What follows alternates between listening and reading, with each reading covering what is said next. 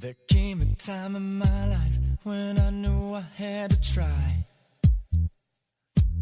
and open up my eyes. It seems so simple to me. Why such a struggle to be? My own insecurities are creeping up on me. No more time into... Welcome to Love Living Life with Marla Williams on Lift Your Spirits Radio. My guest is a long-term friend who I've known for years, but we kind of lost contact recently and just reconnected. And his name is Dr. Dan Diamond, or he goes by, his website is Dan Diamond, MD. And Dan has an amazing background. He's a doctor by trade, but beyond being a doctor in local hospitals and clinics, he is a person who has gone out in the world for medical triage in emergency situations around the world, like Katrina. He was first in. He was I'm just losing my words here. But anyway, let me just read his bio and that will give you everything. He's a passionate leader. He has a proven track record of equipping teams to thrive when times are tough. He served as the director of the medical triage unit at the New Orleans Convention Center following Hurricane Katrina. He led the first medical teams into Haiti after their devastating earthquake and deployed to the Philippines following Typhoon Yolanda. In 2010, the American Red Cross gave him the Real Hero Award, which he deserved. Also, the Washington State governor got the Award of Excellence for his work in Haiti. In 2014, he actually received the President's Volunteer Service Award from President Obama. His work has been featured on CNN, Anderson Cooper, Larry King Live.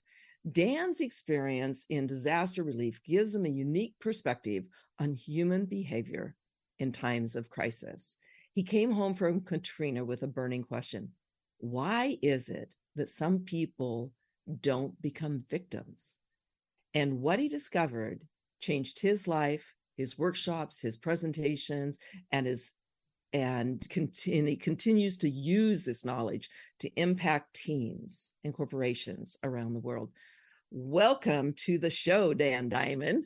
Thank you, my friend. It is so good to be here. And I'm really glad you reached out. I don't know. I think maybe it was COVID and we just kind of disconnected, but I'm delighted to be here with you. I'm excited about the work that you're doing. And this is an important conversation. It is. It's been a rough couple of years for a lot of people. It has been. And what you're going to talk about really can make a difference. But before we go there, let's talk about that song. Oh, yeah, that song's a great one. Called Grateful. So tell me, it's a friend of yours. So tell me about that song. Yeah, that's my buddy. His name is Brother James. Brother James. Brother James. And Brother James is a great guy. Yeah. He's one of the people that when I have conversations with him and when I listen to his music, I can go from kind of feeling like, man, it feels like the gravity is heavy today, to going, oh yeah, it's all good. It's all good. And it's worth taking a listen at some point when you have time to the words in the song that we played at the beginning. Yeah. What am I? We're actually going to play that song throughout. For each break, it'll have a little bit. And then at the end, we're going to have it at the very end of the show where they can listen to the entire thing, especially if you go to the podcast too. That's where you want to go and hear the whole entire song. But it's great for old Brother James. Awesome song. I'm glad you introduced us to it. So let's talk about you and I. We first met, maybe back in 2010 or even before that. Yeah, I was working. It's been a while. Yeah. And you were already a speaker doing the triage still, going into places and making a difference. And one of the things that we had the opportunity to do together is I was able to get American Family Insurance to sponsor us to go into Joplin. Do you remember that? Oh, absolutely. I remember go into that. Joplin and make a difference to the first responders that suffered so much from what they experienced from that tornado. I mean, we did 3 presentations that trip. We did the first responders, the hospital, and then one for the community. Yeah. And I still remember that the title of the presentation was, how do you get back in the game when you've lost all your stuff? Yeah. Because we met so many people. Remember that tornado just went right through the center of town and took a swath out that was 1.5 miles wide. It was unbelievable Oh, because my you're God. driving along and there's all these neighborhoods, and then all of a sudden there's just destruction. But do you remember what was standing in the middle of all that big open destruction space? A cross. Do you remember Yeah. that? Yeah. Oh, yeah. We have pictures of it. That was unbelievable. But the difference you made, the people that were coming up and telling you their individual stories, and what happened to them, and how much it helped to hear you talk, to help them turn and face the other direction. It was just game changing in my life. My heart was full the entire, I don't know, I think we were there 3 or 4 days. And we really made a difference in the lives of these people. Well, I appreciate you setting it up, and I'm grateful for American Family Insurance and for their willingness to see that it's more than just helping people get their stuff back. It's how do you get your heart back and your head back? And man, it's tough. It's, tornadoes and earthquakes are brutal. Yeah.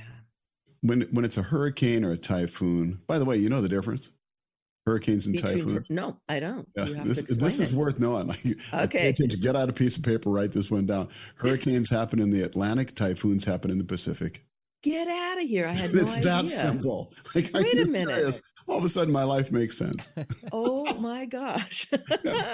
That's awesome. Totally Good makes sense piece of now. knowledge. If you get nothing else out of today, folks, Yeah, remember hurricanes, that. Atlantic, typhoons, Pacific. And, when you have a hurricane or a typhoon, you know they're coming. Yeah. So you can hunker down. Right. When you have a tornado or an earthquake, there's no warning.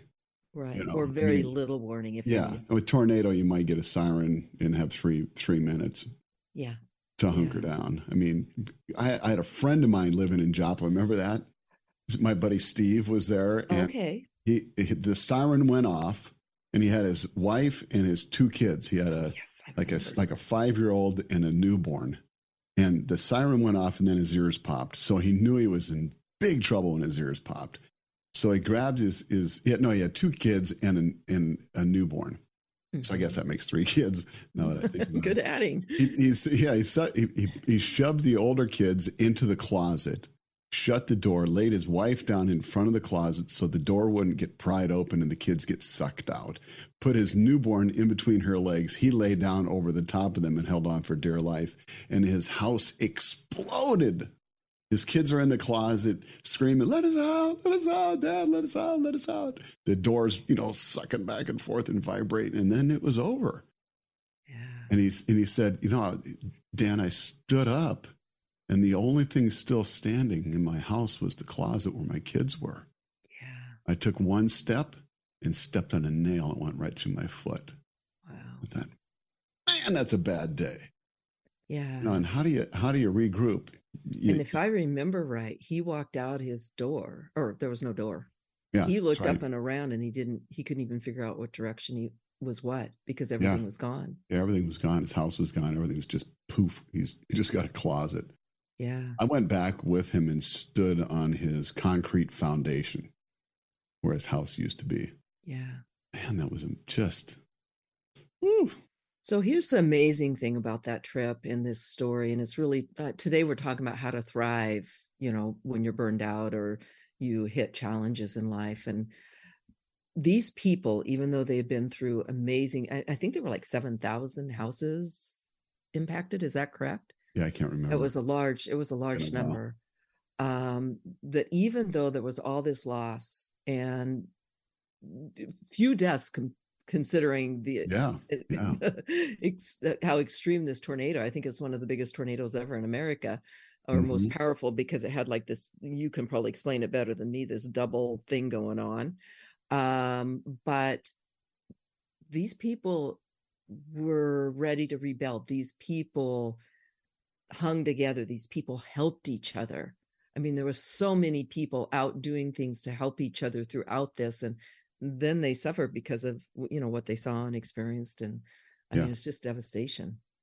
Yeah, it's interesting to look at Joplin. Joplin was very similar. The way the community responded in Joplin was very similar to the way the Filipinos respond when they have a disaster. So I was there for Typhoon Yolanda. We call it Haiyan here. Yolanda is a way better name for a typhoon. I don't know, but Yeah. You know, the most striking thing about my trip to the Philippines and the devastation was mind-boggling, just mind-boggling. There's just not even words. I wish, you know, on radio you can't really talk about, show pictures and stuff, but Right. the devastation was incomprehensible, and yet the Filipinos really have a lot to teach the rest of the world, because when stuff hits the fan in the Philippines, it's all about we, not Nice. about me.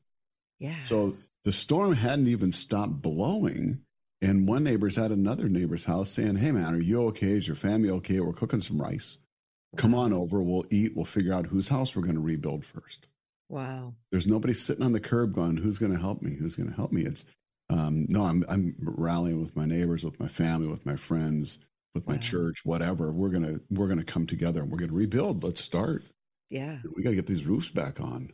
And wasn't that one of the toughest? I love that they came together, and I believe they helped you a lot too, but wasn't that one of the disasters you responded to where it was harder to get set up and No, get that was everything you needed? Hurricane Mitch Oh, okay. in Honduras. Okay. I know one of them you really Yeah, struggled with even yeah, getting the that took us basic 3 things you days. needed. Mhm. It's really, really hard to get the right people with the right equipment to the right place at the right time in a disaster because the infrastructure is toast. Yeah. And you just have to set up wherever. Like Katrina, you were set up in a parking lot outside the Yeah. convention center where a lot of people were housed, Yeah, right? we were the only functioning medical facility in the whole city of New Orleans. Wow. And in that situation, you came across people who were very helpful and would do whatever. In fact, you have a Yeah. great story on one of them. Yeah, Augie's story, my TEDx talk. Yeah, that's right. Go listen to Dan's TEDx talk. It's pretty amazing. But there were also people there going, "You're not giving me enough. You know, I want more, and you're not taking care of me." Like they're expecting more victim mindset, I guess I would say. Yeah, it Right? was. I had some fascinating conversations with Anderson Cooper.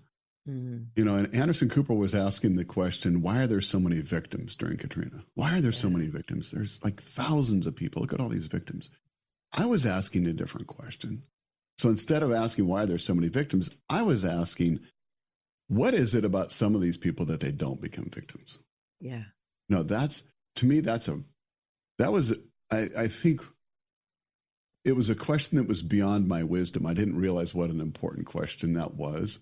Mhm. If I was asking why are there so many victims, then I'm just mad at all the political stuff that's going on. But I saw people that lost everything, family members, homes, cars, all their belongings. All they had were like what left over was just a suitcase.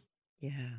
And they still weren't victims. I thought, I don't know if I lost everything, what I would do. Yeah.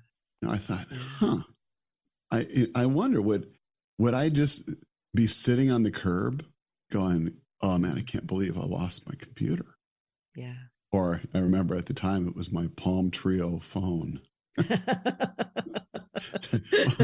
if I lose my phone? All my email addresses are in there. What would I do? My whole world would come to an end. Yeah. But these are people that lost everything and they still didn't become victims. And so that was the beginning of a quest to understand, how is it that some of these people thrive even though they lost everything?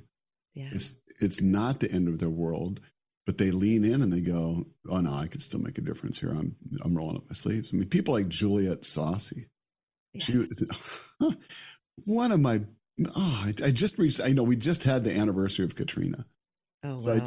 I sent her a text. "You're still my hero. Oh, You are man. still my hero." So I remember, I can so vividly still see this. We got this triage unit going in the parking lot. We've got some ragged old tents that I have no idea where they came from. They just showed up. Somebody brought them, and we had 6 helicopters at a time taking off and landing and blowing all of our stuff all over the place. And they're really noisy. I mean, like stethoscopes are worthless when you got helicopters flying around and all that stuff. And there's just so many strange things that were happening. And we really needed more help. We had a team of 5 or 6 of us. And this this woman shows up with a shirt on that says paramedic on the back. Yeah. And I'm thinking, sweet. It says New Orleans Emergency Medical Services on the front, paramedic on the back. That, oh, this is great. I get, Dr. Bob over here, my buddy Bob Rankin, needs some help. So if you could work in the red zone, that's where the sickest patients are. If you could work in the red zone with him and help him start IVs and stuff, that'd be awesome. She goes, yeah, happy to help. And then I was kind of watching her, and she was really, really, really smart and was jumping in and helping with all kinds of stuff. And I had one of the other paramedics over there. I said, hey, dude, is Juliet a paramedic? And he says, no, man. She's the director of emergency medical services for the entire city of New Orleans. and I'm going, oh my gosh, what did I say? Did I put my foot in my mouth? What am I going to do? I went back over to her. I said, Juliet, I am so sorry. I had no idea you're a director of emergency medical service. I'm so sorry. Please forgive me for coming in and saying I'm the director of this triage. No. We work for you. In fact, we'll stand down. I'm just backpedaling because I'm feeling like a complete and total idiot. And she looked at me and said, you have no clue. I just bought a new house and I haven't moved into my new house yet. And both my homes were destroyed. And I've been sleeping in the back of an ambulance for the last couple of days. And my jaw just goes, wow, I can't believe this is going on. And I said, that's incredible. But Juliet, why are you wearing a shirt that says paramedic? Are you trying to throw off the out of town boys? She says, no, this is the only shirt I own. I lost everything. And I've been in these clothes for 5 days. Like, wow. She said, we beg God that he would send you. Don't stand down. Just keep working. I'll come in and fill in when I can. She was working 18-hour days, living in the back of an ambulance, wearing the same clothes. And helped tremendously because of her knowledge. Yeah. And that's a perfect example. Yeah. A hero, a person who's lost everything and didn't become a victim. Yeah. So I tried to figure this out. What is this? What is it that separates the people that become victims from the people that thrive in the middle of a disaster? Right. Now, thriving doesn't mean having fun. Right. It means still being fully engaged, making a difference, leaving a legacy. Yeah. So it's time, I believe, for us to take a break. And so you're listening to Love Living Life with Marla Williams on Lift Your Spirits Radio with my guest, Dan Diamond, MD, and we'll be right back. And sustain this feeling, give it meaning, it is healing. With one simple question, what am I grateful for? Lift Your Spirits with me, Dina Marie, on Whidbey Island. I'll be a tour guide for your spirit and a travel agent for your soul. Retreats include a healing session for your body, your mind, and your spirit. You'll receive a Reiki session plus a chakra reading, experience a labyrinth in the woods, take a walk on the beach, and enjoy downtown Langley with me. Retreats are customized for you or a group of friends. You can visit dina-marie.com to connect with me today. Island Time is waiting for you. Lift your spirits at Bayview Healing Suites on beautiful Whidbey Island. Bayview Healing Suites offers treatments in beauty, health, and wellness, and is located at Bayview Corner, open 7 days a week. Sonia Sushagani offers acupuncture and traditional Eastern herbal medicine that restores balance within your body, mind, and spirit. You can reach out to her to book your wellness and self-care session at goldenearthhealingarts.com. Take some time for yourself to relax at Bayview Healing Suites in Bayview Corner. Do you feel stressed, exhausted, or burned out? Would you like to identify your unique warning signs and know what to do? Are you ready to learn how to calm your system and increase your energy so you are healthier, happier, and more productive? Learn from an expert. I transformed my life from burnout to bliss, and you can too. Go to marlawilliams.net. Click on Learn and sign up for my Burnout Prevention Formula course and move from burnout to bliss in just 6 weeks or less. So are you feeling down? Well, give yourself the gift of relaxation and better health. The Energy Genesis is a safe 360-degree healing chamber that uses a pleasant combination of light and sound frequencies to create a resonance of peace and tranquility. Within minutes, your body eases into a deep state of rest and begins to gently heal and reconnect to spirit. To learn more about Energy Genesis therapy and all of its benefits, visit EnergyGenesisSeattle.com. Easy on the ears, good for the soul. Alternative Talk 1150. What am I grateful for? So many simple things. Woke up with a stretch and a yawn. So tired and I know I have to mow this lawn. I gotta call my mom. I gotta go to the studio a couple hours out and then make this song. Could be worse if I was fighting a war. Dying from a disease with no real cure. Homeless on the streets so cold and poor. And I'm here complaining about all these chores. What am I so grateful for? Hey, thank you for listening. I'm Marla Williams. You're listening to Love Living Life on Lift Your Spirits Radio with my guest, Dan Diamond, MD. And we've had a fascinating conversations about some of the emergency situations he's been in. We've talked about victims versus thrivers, and we're going to continue on that note.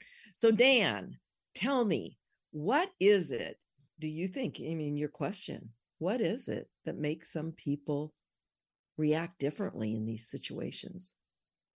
Well, let's get more personal, okay? Let me just drop my mask, my guard, my shield, whatever. Let you backstage, Okay. because I'm a disaster doc. I'm an expert, Yeah. and my favorite mindset is the victim mindset. Your favorite. Oh, if by default I'll slide into being the victim, just ask my wife. Get out of honey, here. It was a hard day at work. Oh my gosh, it was so hard today. I'm so tired. My body just feels like I'm being crushed by the gravity. So hard. And she'll say, "Oh, honey, you go ahead and sit on the couch. I'll do the dishes." And I'm going, "Yeah, that'd be like, I'll are you cook, I'll do the serious? dishes, I'll clean around you. Serious? Let me give you a hug, Dan. Yeah, I mean, it was what I realized was in a disaster zone, it's easy to see human behavior because everything is incredibly raw. Yeah. So you see these victims and go, "What the heck is wrong with you? Do you really think? I mean, what the heck?"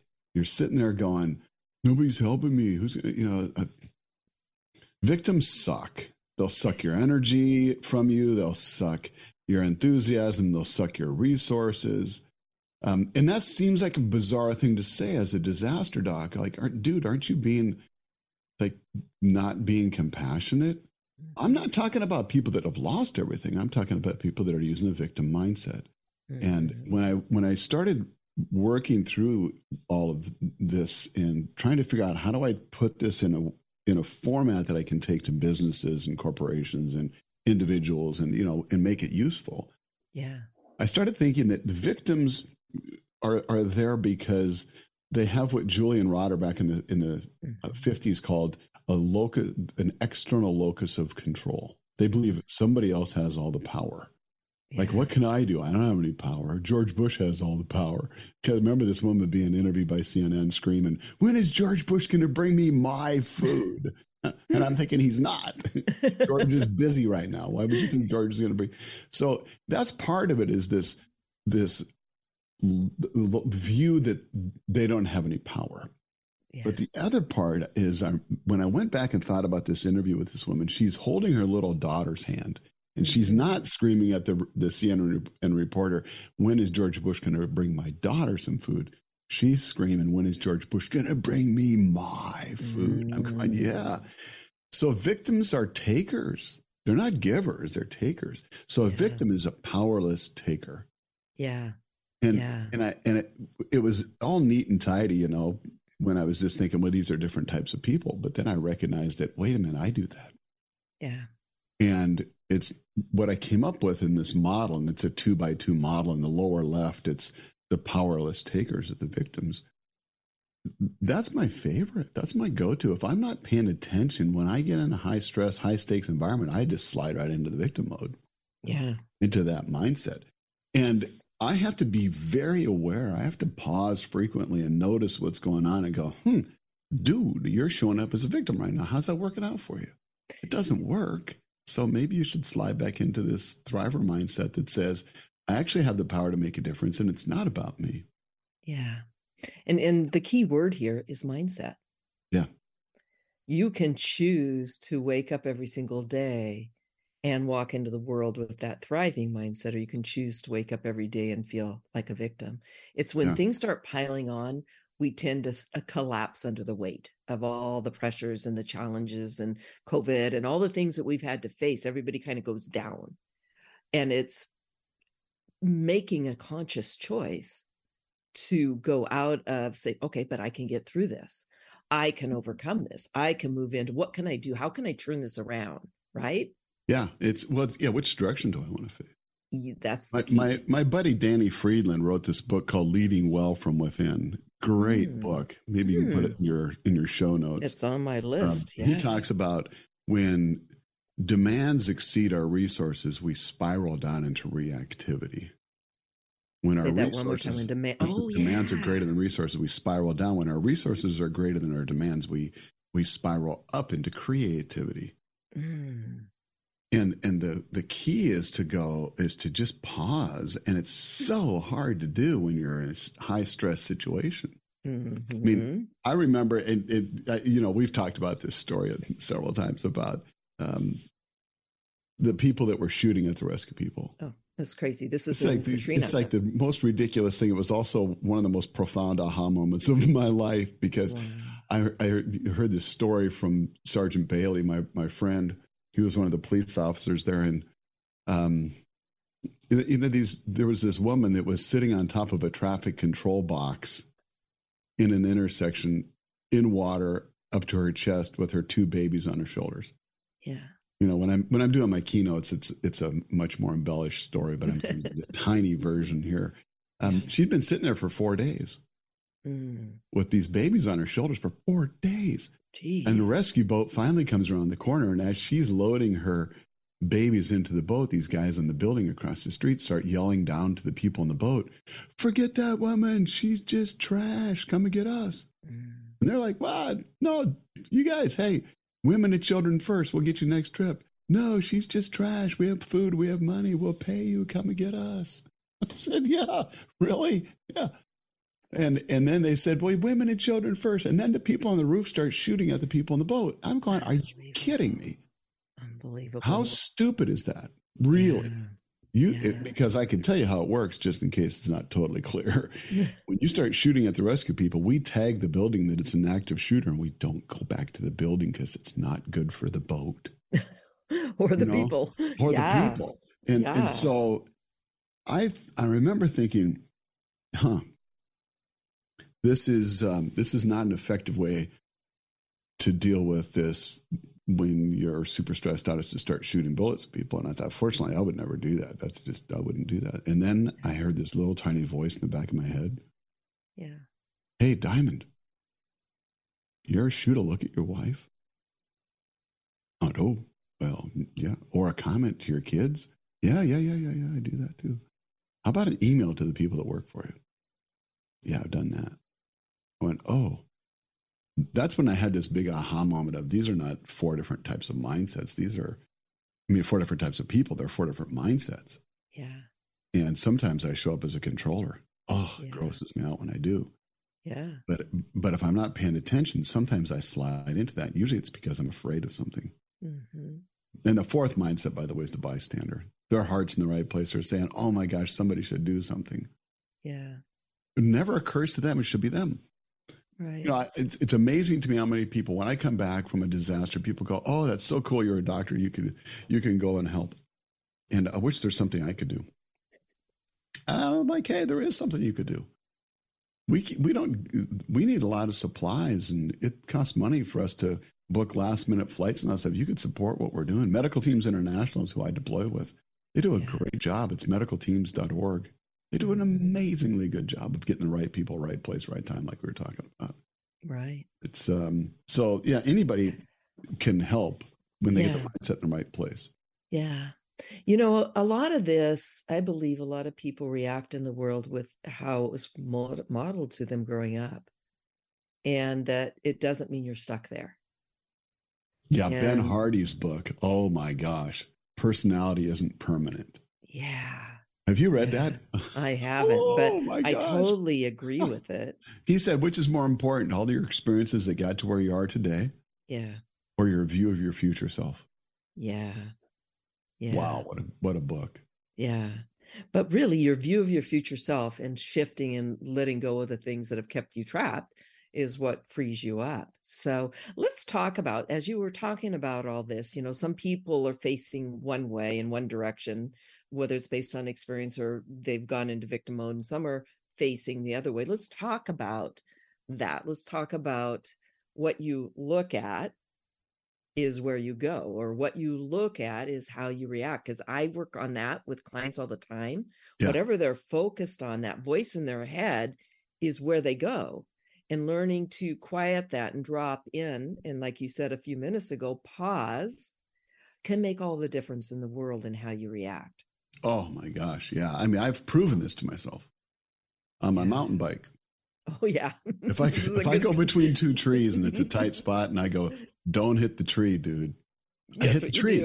If my shoulder had lips, it would talk right now. I mean, it's like, oh man. And one time I was riding in Wenatchee in Eastern Washington at a place called Devil's Gulch.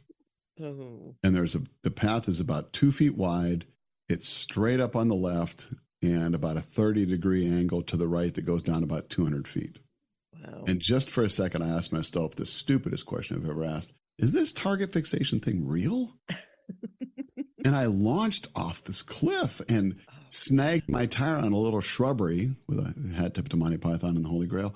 And so I'm dangling, you know, and I can't get up. And my buddies didn't see me. They go zinging by. About 5 minutes later, they come back looking for me. They said, "What are you doing down there?" I said, "Target fixation." Yeah. And it's only a flesh wound. That you look. And it's only a flesh wound, right? Yeah, that's no kidding. There you go. Good Yeah, one, right? Kenny. That's perfect. That's Yeah. awesome.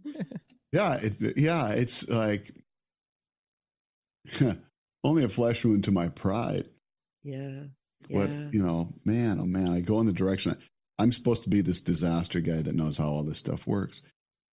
And yet my brain is trained to avoid negative. Mm. My brain is, and I, you know, going to medical school, they teach you how to become a problem solver. Mm-hmm. We have a problem-oriented medical record. When a patient comes in, we say, "What problem are you coming in for today?" We get so focused on the problem. And I'm really good at solving problems. But sometimes in the process of that, I solve the wrong problem. Yeah. You know, Yeah. I mean, my favorite example, and I talk about this a lot when I'm working with clients, is there was a hospital I was working with that was in the bottom 25th percentile for falls, you know, patients falling out of bed. And so they did what most organizations, most hospitals would do. They formed a committee, and they called the committee the Fall Committee. No, hold on just a minute. They called it the Fall Committee. Like, seriously, how do you, like, what do you do at your meetings? Do you fall down? Really? Yeah. What's the opposite of patients falling out of bed? Most medical people will say the opposite of patients falling out of bed is patients staying in bed. Right. The opposite of patients falling out of bed is great mobility. Yeah. Oh, Because that's if you a whole focus on different staying deal. in bed, they're not healing. Right. I mean, 3 years ago, I had a quadruple bypass. Yeah. Not a fun experience. The day after that surgery, you know, where they cut you in half with a dang chainsaw, the day after that, I was up walking with a stand-up walker that went under my arms. And they let you. Yeah, and how did they come up with a stand-up walker? Not by saying, how do we keep Diamond in bed? They came up with a stand-up walker because they said, how do we get Diamond moving so we can get him out of here because he's driving us nuts? The questions that you ask determine where you go. Yes. David Cooperrider started this whole way of thinking called appreciative inquiry. It started out of the Cleveland Clinic. He said that the questions that we ask are fateful. Yeah. So we got to be really careful we're asking great questions. Yeah. I mean, the difference between why do we have so many victims versus why is it some of these people don't become victims? Yeah. faced me in a completely different direction. Right. Completely different direction. And sometimes it's hard to get out of your head and where you're at and what you're focused on, because you're so well trained at getting to the root cause or getting to the problem. It's hard to step back and look at it in another way. But when you do that, like he said, Faithful, it's life-changing. Yeah. I mean, Jackie Stavros is another one of my heroes, and she's written a couple of books that are phenomenally helpful. Conversations Worth Having. Yeah, you have your copy. I've got that copy, and I love this book. So good. And she also wrote a book called The Thin Book of SOAR. That's getting delivered today. I'm so excited. Good. Yeah, she's a master at asking the right question. Yeah. And how do you flip? How do you name it? Yeah. You know, it's important that when I'm coming in to work with an organization, I don't come in and say, hey, forget all your problems.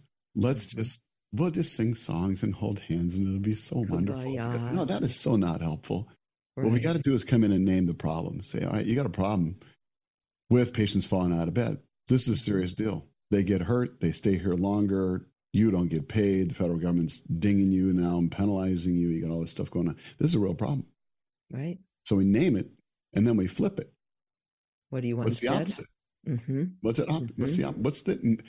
What's the deficit opposite, where I just go back to getting buried in the problem. the lack of the problem. It's the abundant opposite. You know, instead of staying in bed, it's what's great mobility look like? How do we get our patients to have great mobility as quickly as possible? Exactly. If you want to have a fall committee, who wants to be on the committee? Nobody. No. You got to pay me to be on that committee. You want to have a great mobility committee? Who wants to be on that? Everybody. Yeah. Are we going to have shirts? Oh man. The questions that we ask when you get a great question in the work that we're doing in facilitation work, we call that a generative question because it generates energy, it generates ideas, it generates enthusiasm. When you get the question right. This is a great time to take a break. And this is Marla Williams on Love Living Life on Lift Your Spirits Radio, talking with Dan Diamond, MD, and we will be right back. My back and a couple of rats, my family and Kit Kats. How about that? What am I grateful for? I think about the little things. What am I grateful for? So many simple things. Feeling the need to get away and reconnect with Mother Nature? Located on Whidbey Island, Earth Sanctuary is a peaceful and magical sculpture garden, nature reserve, and retreat center with 2 miles of nature trails, 3 bird-filled ponds, and a variety of powerful sacred spaces, including a labyrinth, stone circles, and medicine wheels. Come and enjoy the wonders of nature and experience personal renewal, spiritual growth, and healing today. Visit earthsanctuary.org or the Earth Sanctuary on Facebook for more information. So are you ready to have a major breakthrough in your life? Marla Williams, a certified life coach and TLT practitioner, transforms lives, moving her clients from apathy to happiness, from stress to balance, from uncertainty to total confidence, and more. Marla will help you identify the one breakthrough point you can change to live life in more harmony with your true self. It is life-changing. Sign up for a complimentary session at marlawilliams.net and experience the magic of moving from stuckness into a life you love. Are your medical expenses increasing, but your health is not improving? True Health offers unique services where Kasara empowers clients with intuition, education, and proven resources. Better choices can be made when information is available. Now's the time to visit truehealth.com.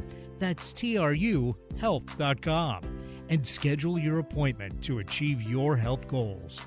Your body will thank you. Lift your spirits with us every Friday at 8 a.m. to 9 a.m. on 1150 a.m. KKNW Seattle. We will be introducing you to fascinating people, fun places to visit, and activities are guaranteed to lift your spirits. Miss a show? No worries, you can visit 1150kknw.com and click on our archive page, or Lift Your Spirits with Dina Marie on Facebook for upcoming guests and events. To contact me, Dina Marie, visit dina-marie.com. Thank you so much for listening.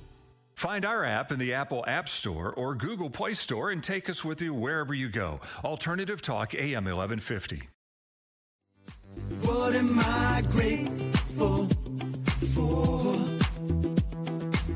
I think about the little things. What am I grateful for? So many simple things. Welcome back to Love Living Life with Marla Williams on Lift Your Spirits Radio. Dan Diamond and Dee and I are having a fun discussion, interesting and fun discussion regarding learning how to thrive no matter what's hitting you in life. So many people are burned out from COVID. So many companies have had to change how they operate. So many people have been impacted in so many ways. And Dan's teachings, Dan's workshops, Dan's facilitations have helped companies turn and face the other direction, right? Yeah.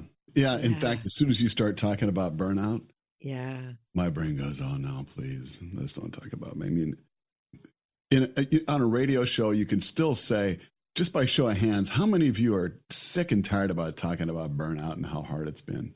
Yeah. Because you can still feel everybody's hands go, yeah, please don't talk about burnout.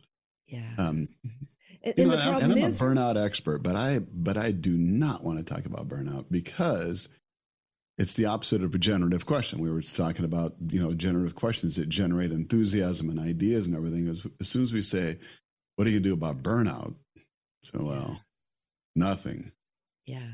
I'd rather say, are you burned out? Yes.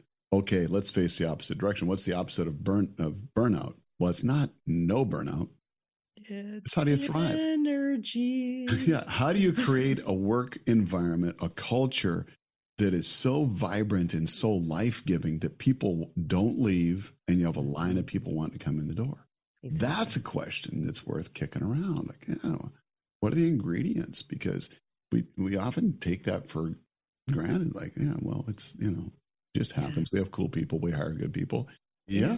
And what's the rest of the story? Because when the stuff hits the fan, it's time to bring your people together. Right. And ask better questions.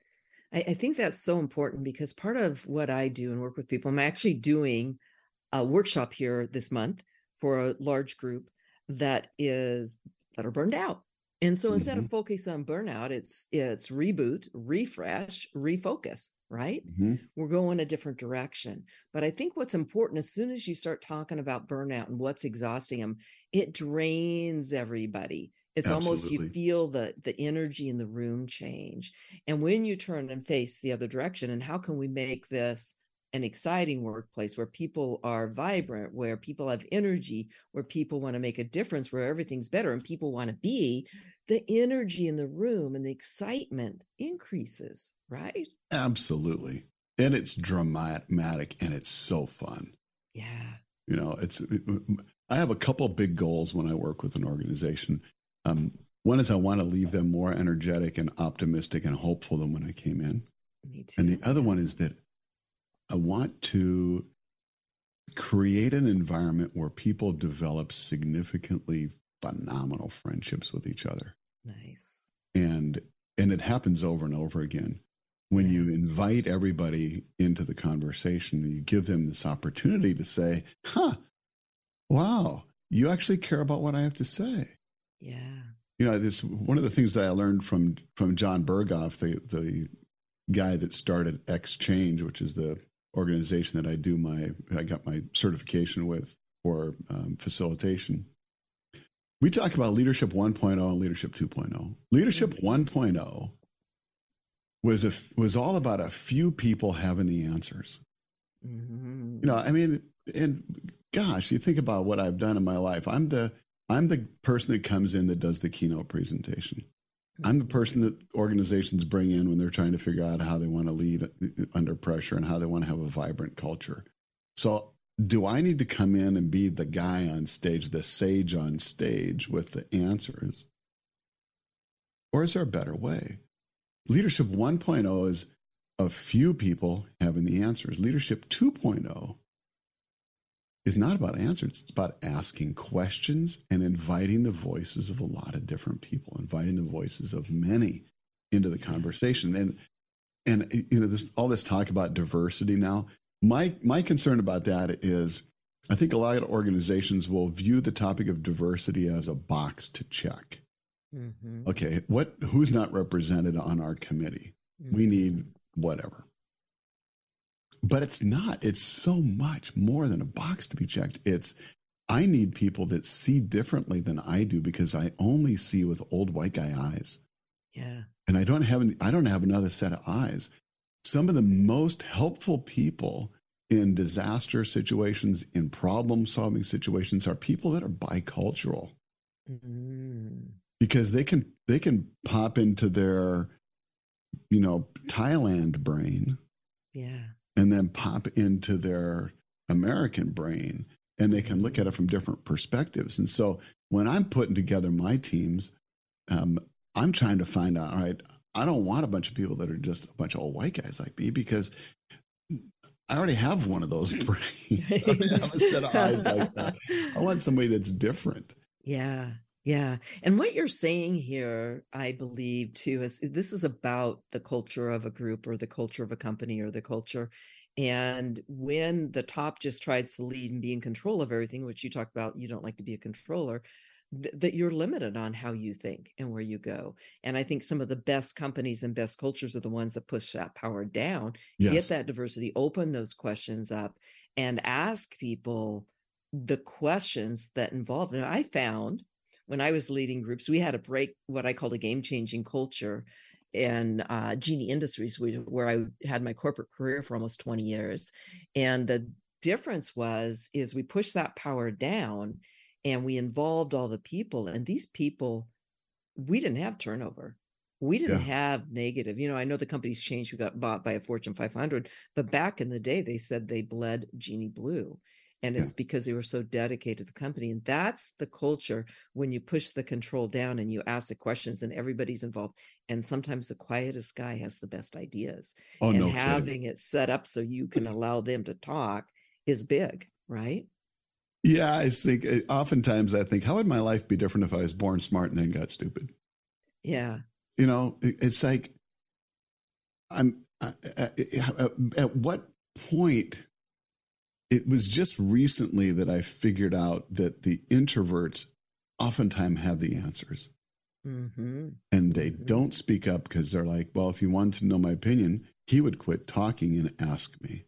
Mm-hmm. And now I'm still learning this. This is, I'm in process.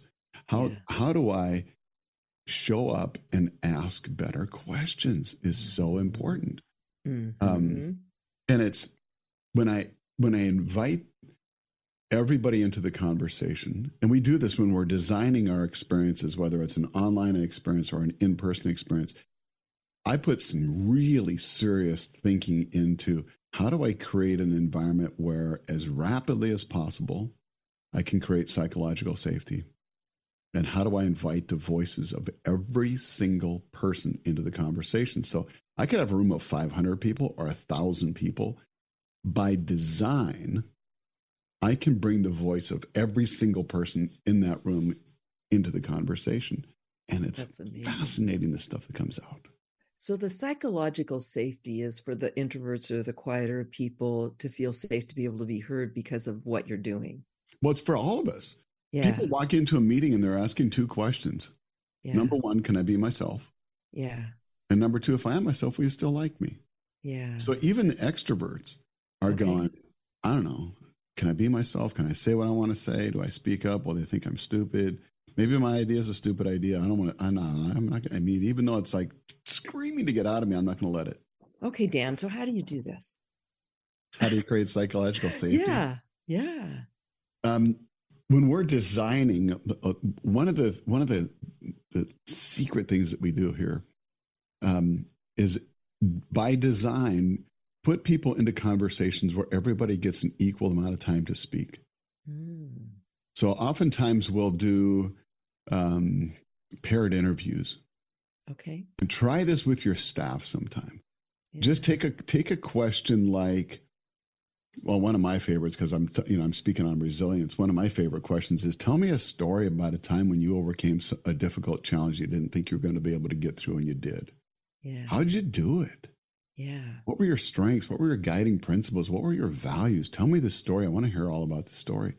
Yeah. So, I was talking with facilitating a workshop with a group of high school kids. Yeah. It was a Rotary Youth Leadership Academy thing. Mm-hmm. And these kids, we were talking, the question that we were asking is, how might we create a culture in your school where no kid does school alone? Oh, generative question. Yeah, come on. What a great question. Big, because schools and kids and what's going on at that age is so difficult. Yeah, one of the solutions they came up with is a thing called a social stroll. They said, let's have the homeroom teacher randomly put us in pairs and give us a question or a topic, and we'll go for a 5-minute walk. On the way out for 5 minutes, I interview you. Wow. Tell me about this thing. What I did. How'd you do that? What were your strengths? What were your principles? What were your values? How did you do that? Did you have overcome this negative talk on the inside that's in my brain all the time? How'd you do that? Just asking questions, not, oh, that reminds me of a story, which is my default because I'm a storyteller. Mm-hmm. How do I just ask questions for 5 minutes? And before we turn around and come back, I pause for a moment and say, Marla, what I most appreciate about you is this. Wow. What the greatest gift you just gave me is this. Your greatest strength or your superpower is this. Yeah. It's like, if you were going to have a superhero costume on, the big word that you'd have across the front would be this, some kind of way for you to know that I heard you and that I appreciate you, and just reflecting this appreciation. Then we walk back and you interview me. And at the end, you say what you appreciate. Wow. So it's the way it's an incredibly powerful way for people to make friends. And you could do it in a room with 1,000 people. Right. You just have to say, here's this question, and here's how an interview works. Yeah. And, interviews are, if you haven't done an interview before, most of us haven't, it's all about asking questions, and just keep asking questions and keep asking questions. And if you run out of questions, use the 3210 questions. Which is what? Yeah, that's the secret part. You have to hire me. No, I'm just kidding. Okay. The 3-word question is, tell me more. Okay. The 2-word question is, what else? The 1-word question is, and? Okay. And the no-word question you can't do on the radio because it's just that leaning in facial expression of, I got to know more. Yeah. Yeah. Powerful. Yeah. I think kind of a foundation out of this whole thing that you're talking about is people want to be liked. We all want to be liked. Yeah. We all want to fit in. Yeah. And this is a beautiful tool to bring people together and make them feel accepted and heard. And that's part of creating an amazing culture and an amazing life, is one being heard and hearing others. Yeah, we did this at church last night. We had this Thursday night church thing going on now where we're experimenting and trying new stuff. And we had people in groups of 3 last night having conversations. Yeah. Asking questions about each other. And it's so powerful. Yeah. And I really believe that the whole world could benefit from this. Because if you think about it, if we were all doing this with each other across the world and really talking to each other, where that would go, could go. Dan, this has been amazing to be reconnected, to talk about what you do with everyone. But let's talk about what you do and how people can find you. So it's dandiamondmd.com is your website, right? Yep. And what other, what do you want to share? You're a facilitator, you're a speaker, you're a coach. Yeah. Friend. I mean, I love telling stories. Obviously, that's how we first met. Doing keynotes and that stuff. But my passion is facilitation. It's coming in and working with teams that are struggling, that are trying to figure out how they're going to navigate these times. They don't want to have a conversation about burnout, but they want to talk about, how do we develop a vibrant, life-giving culture in our workplace so we all like to come to work? How do we get the joy back? How do we have some enthusiasm? And how do we attract and keep great talent? Yeah. By the way, the CEO doesn't need to have the answer. No. In fact, he doesn't need to have any of the answers. He needs to be asking the questions. He has to ask the questions. Yeah. Yeah. Yep. So this has been amazing. Dan Diamond is a gifted speaker, a gifted facilitator, a gifted person. Anybody who's interested, you can find him at Dan Diamond MD. This show will be replayed on our podcast. If you want to go back and pick up some of the books and some of his pearls of wisdom, go do it and think about how he can maybe change you or your organization today. So once again, thank you, Dan Diamond. It's been a pleasure having you. And thank you, Benny, for doing a great job in the background and keeping us going. All right, welcome. Yeah. So thanks so much for listening to Love Living Life with Marla Williams on Lift Your Spirits Radio. And I'll be back on the first Friday of October. We will see you then.